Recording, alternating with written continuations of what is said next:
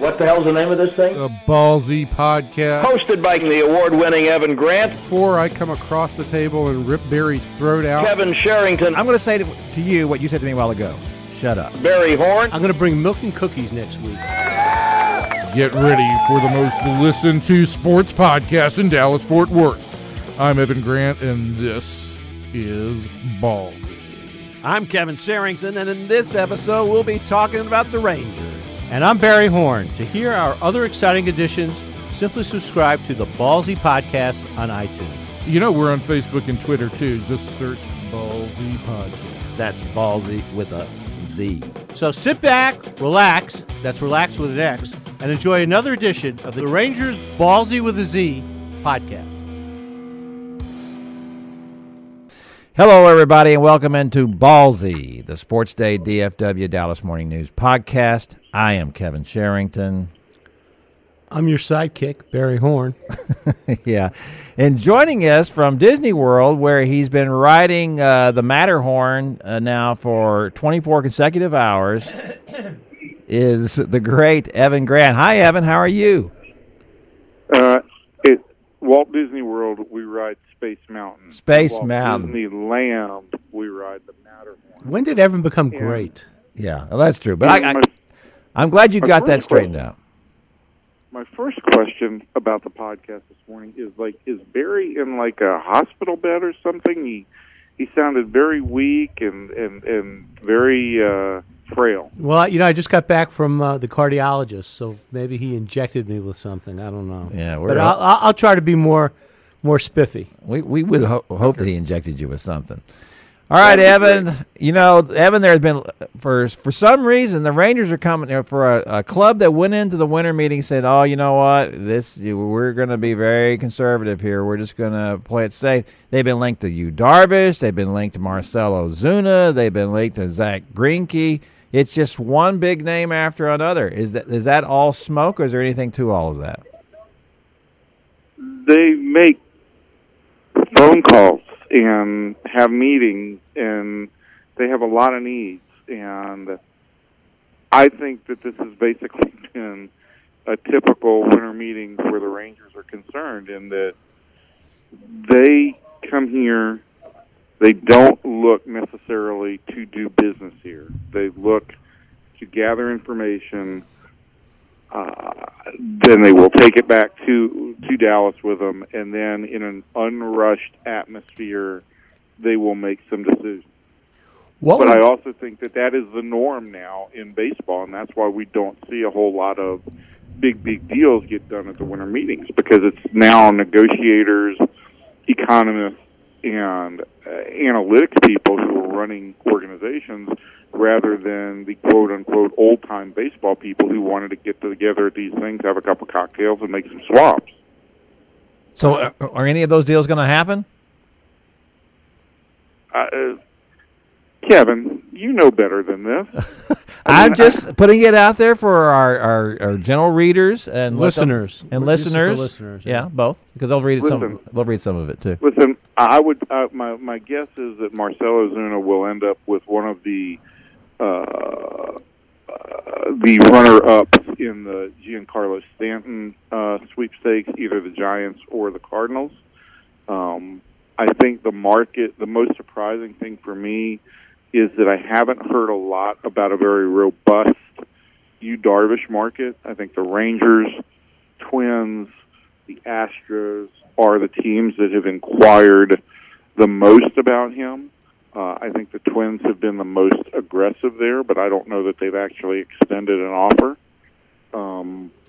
As far as Zach Greinke goes, the Rangers have investigated this off and on for really the entire length of the offseason. I think their thought process would be, look, if the Diamondbacks want to save some money, and if they view Greinke as a movable as a contract they'd like to move and go after J.D. Martinez, maybe that's the pitcher, the quote unquote bad contract pitcher we'd like to target in a deal for Shin-Chu Chu.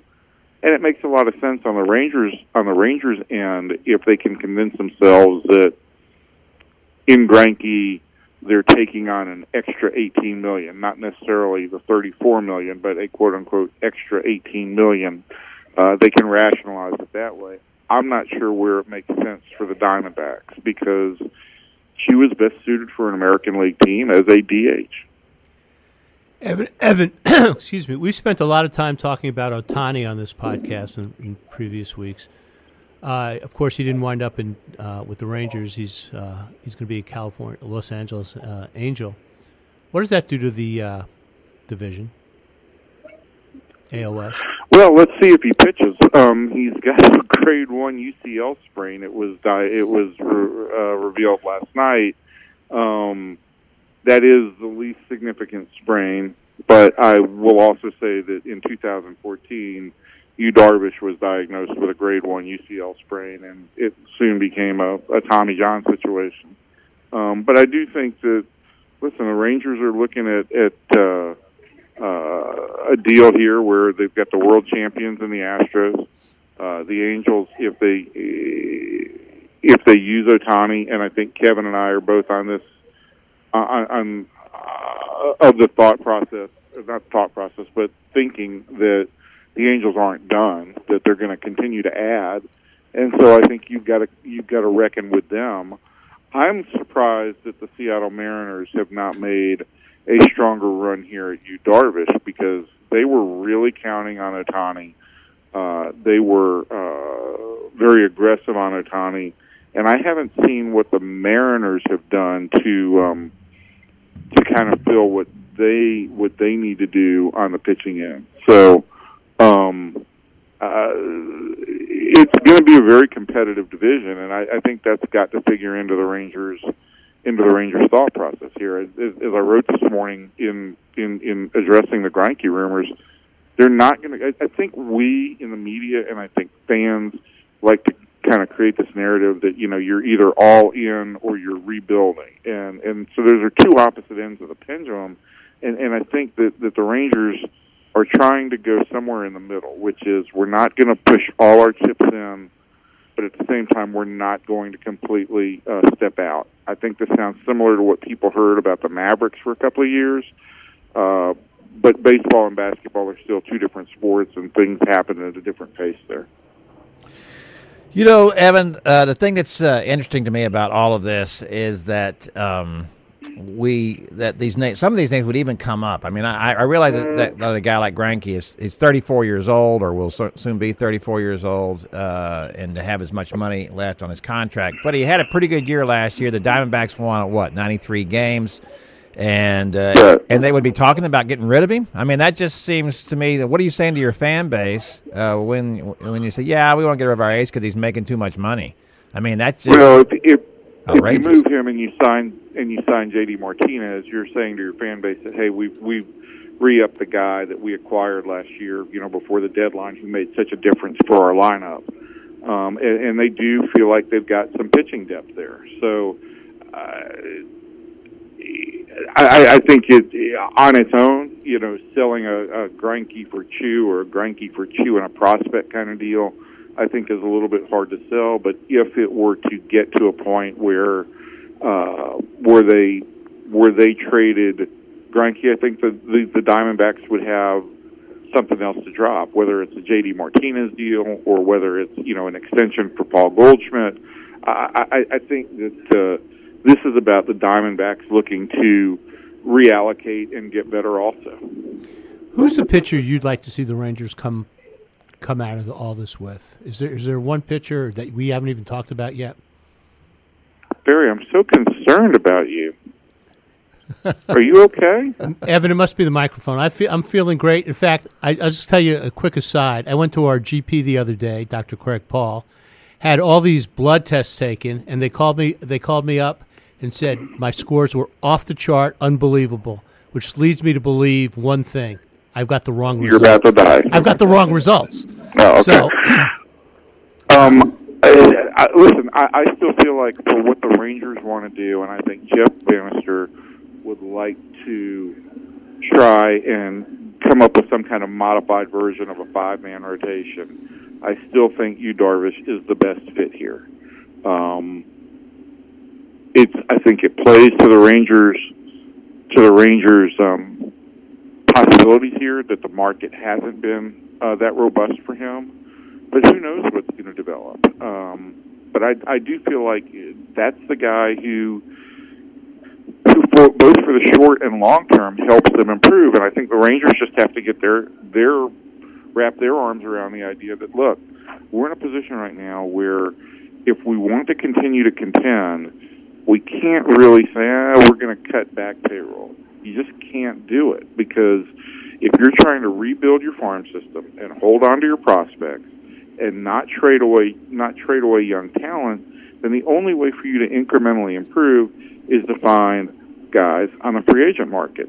They've signed some guys that they think are values in Mike Minor and Doug Fister for the rotation, and re-signed Tony Barnett and signed Arlington's Chris Martin for the bullpen. I think they'll still try and add another bullpen arm or so. I just think right now that the issue on how aggressive the Rangers get with a starting pitcher is because there's still some holes to fill on the overall roster. They have to figure out how they're going to spread the remainder of their money around.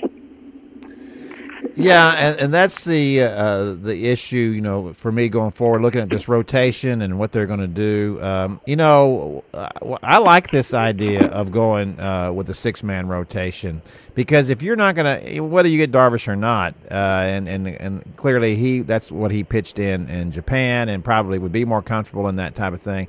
I just think that in the absence of talent, innovation is always a good idea, and I think that if these Rangers better be very innovative. Yeah, I just think if the Rangers want to try something, why not try it? Because you've talked about the fact, are they rebuilding or not, or are they rebooting? Whatever it is that they're doing, right. Why not go ahead and try this? Why not try to get ahead of the curve and try this thing out and see where it goes? I completely agree. If you're trying the middle ground, I can't even repeat what it was that you said, but that's a very profound phrase. What was it again? In the absence of talent, why not innovation? Okay, yeah, I like that, Kevin. Write that down and send it to me. I'll do that. That's been Kevin's motto ever since he got into the journalism business. Clever. But you look at the bodies there, and Hamels is going to be 34 in 3 weeks. He pitched 150 innings last year. Martin Perez still hasn't pitched 200 innings in a season. Fister pitched 100 innings last year and had 103 innings 2 years ago. If they use Matt Bush, he's transitioning from the bullpen to the rotation. Mike Minor has pitched a total of 77 innings over the last 3 years. There's 5 guys right there, and all of them, there is a reason why they could benefit from a situation where it's not like this time you'll get 4 days rest, next time you'll get 5 days rest, but a situation where they're getting 5 days rest all year long, and that they're able to better monitor innings, better able to monitor their routines, that they don't have to constantly adjust their routines. And so, yeah, I completely agree that this is the time where you don't have any definitive guys you need to throw out there every 5th day. You do have guys that you're trying to experiment with. You aren't necessarily going into the season like an all-in contender. So why not experiment and see if you can create some kind of competitive advantage for yourself that may pay dividends both in the short and the long term? If they were, let's switch gears from pitching a little bit here, because I brought up Marcell Ozuna's name, and I know you said you thought there were other places he might go. But here's a guy making what, $3.5 million? Now, he's arbitration eligible, but he hit 37. I think he's going to go to like $10 million this year. I think he made 5 last year, and he's going to jump to like 10 this year, I think. Yeah, that sounds about right. And this guy hit, 37 home runs, 124 RBIs, had a spectacular year, won a Gold Glove, playing left field, but apparently he can play any of the 3.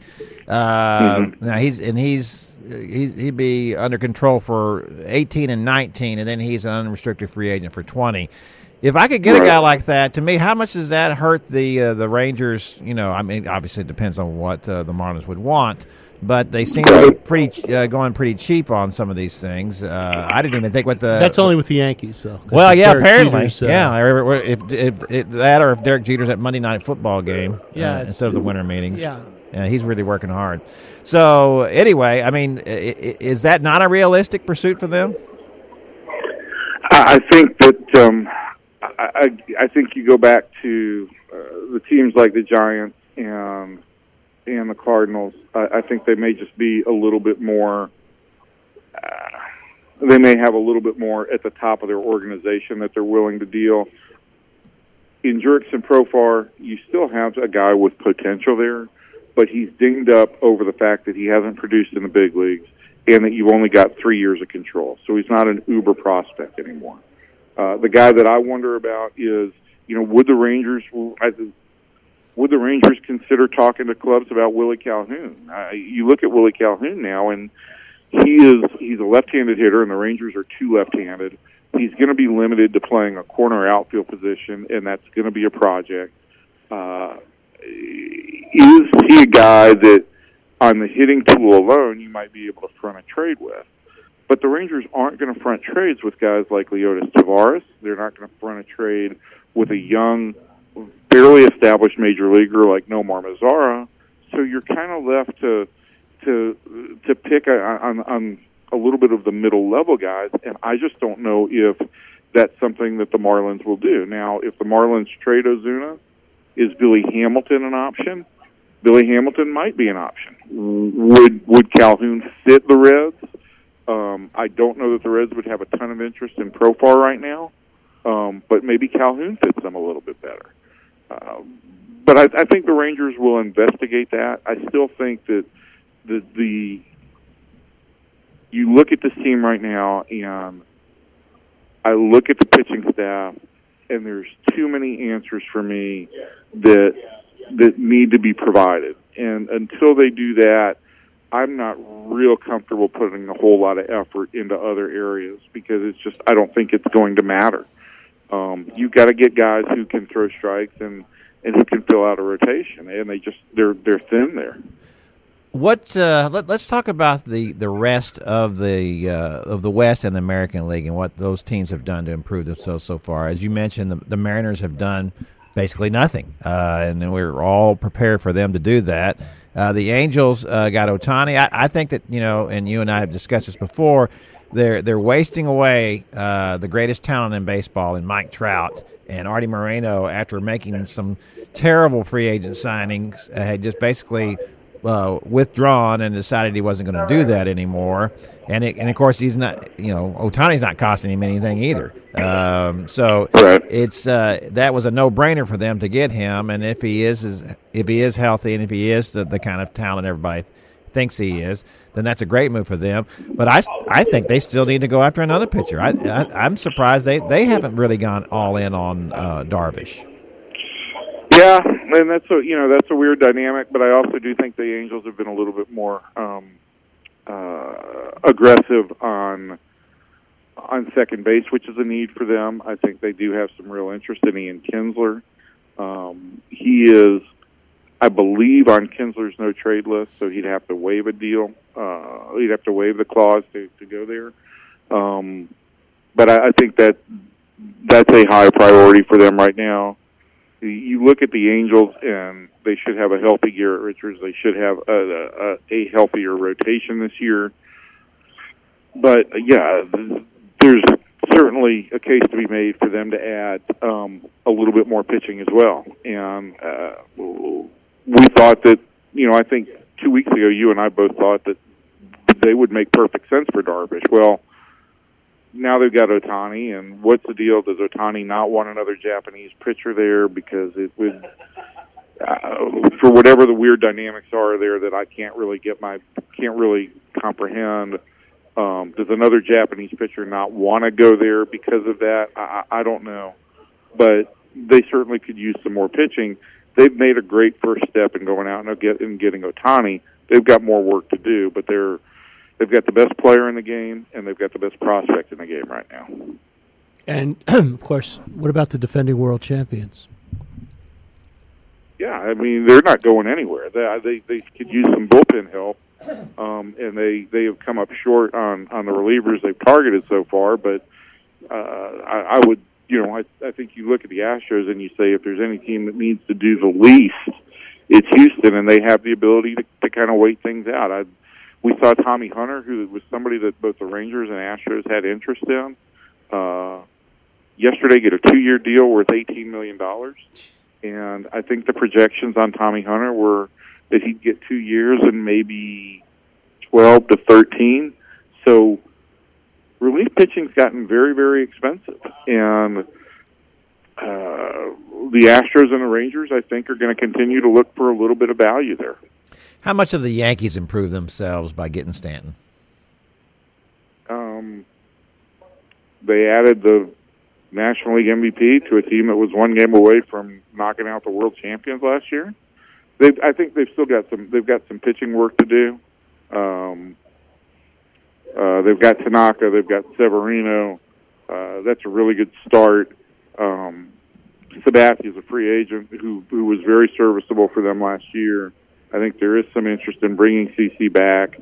Clearly, they're gonna. I think Aaron Boone's gonna be a fresh face for their, as far as the managing of that team goes, and I think it will kind of energize the clubhouse a little bit more. But it's certainly going to take some time for a guy who's never managed at any level to really kind of find his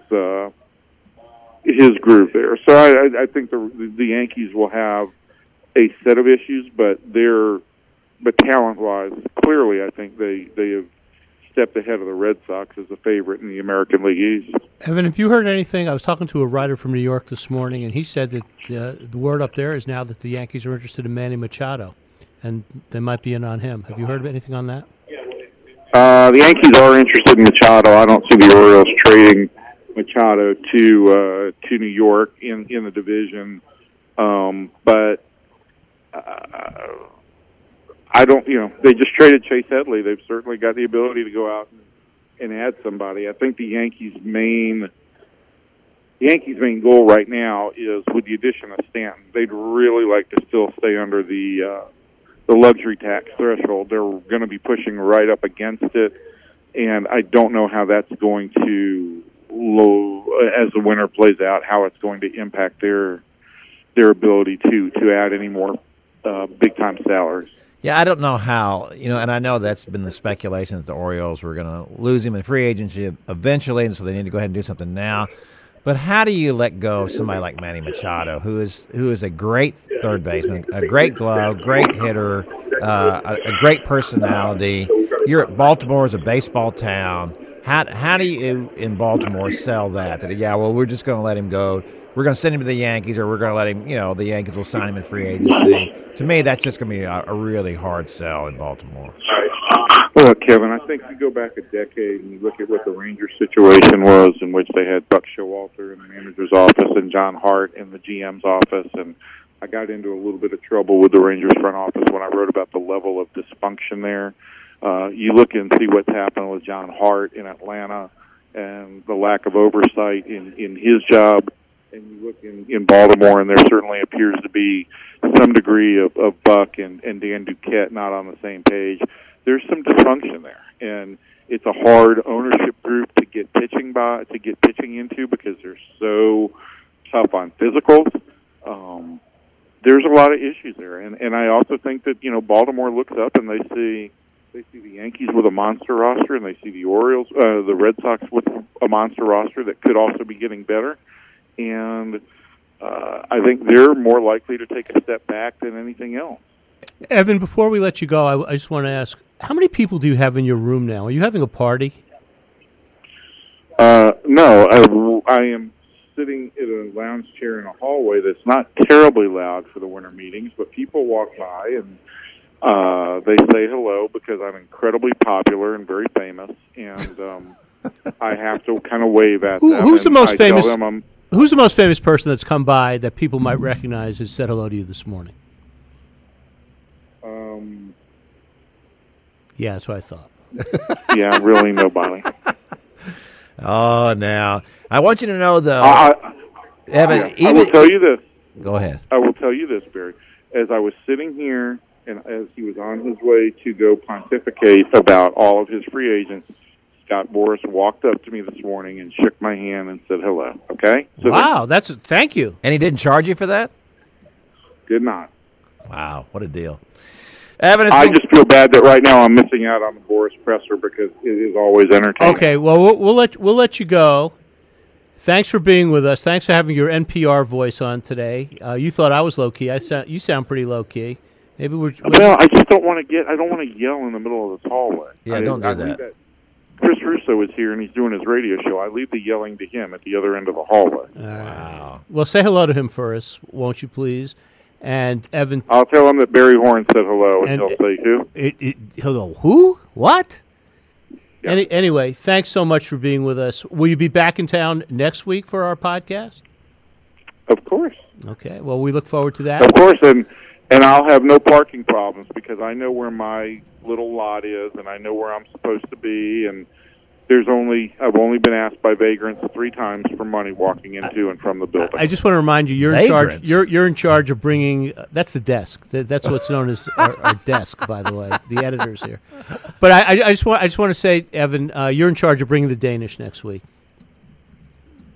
The Danish who? All right, I will do that. All right. Thanks, Evan. There he goes. Salam alaikum. Yeah. Happy Hanukkah. Happy Hanukkah Goodbye. to you, Evan.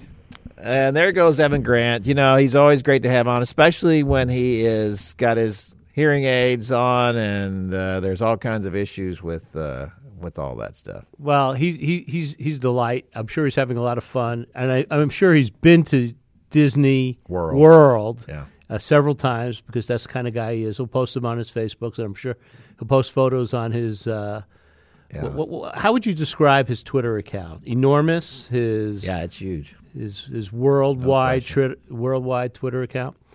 But Evan was great. It was a little update from the winter meetings. And Kevin, who else do we have on our podcast today? Well, Barry, that's funny you should mention that. We have also with us today on our Cowboys podcast, David Moore. Talking about the Cowboys and the resurgent Dallas Cowboys. Resurgent as they're streaking towards the playoffs. Maybe not streaking. And then we also have your buddy, the son of one of the most famous Cowboys quarterbacks ever. Don't even say who it is. I kind of said it. You already, did? Got to say it again. Yeah, I got Danny Don Meredith's son, Michael Meredith. So that'll be fun. And he'll be talking about the Ice Bowl. Yeah, the 50th anniversary of the Ice Bowl. It's coming up. Yeah, it is coming up. That's back when men were men, pal. Hey, you know what? I remember watching that game. I can actually tell you where I was when I watched that game. Can you? You're in your living room watching. No, TV. I watched it in public on a little black and white. In public. We were away for the holidays at a hotel. Our family was. Well, let's bring that up. Let's talk more about that when we actually. All right, and so for Kevin Sherrington, I'm Barry Horn. Evan Grant, I'm sure, is now in the Scott Boras presser asking questions. I wonder if it's catered. Do you think Scott Boras caters his presser? No.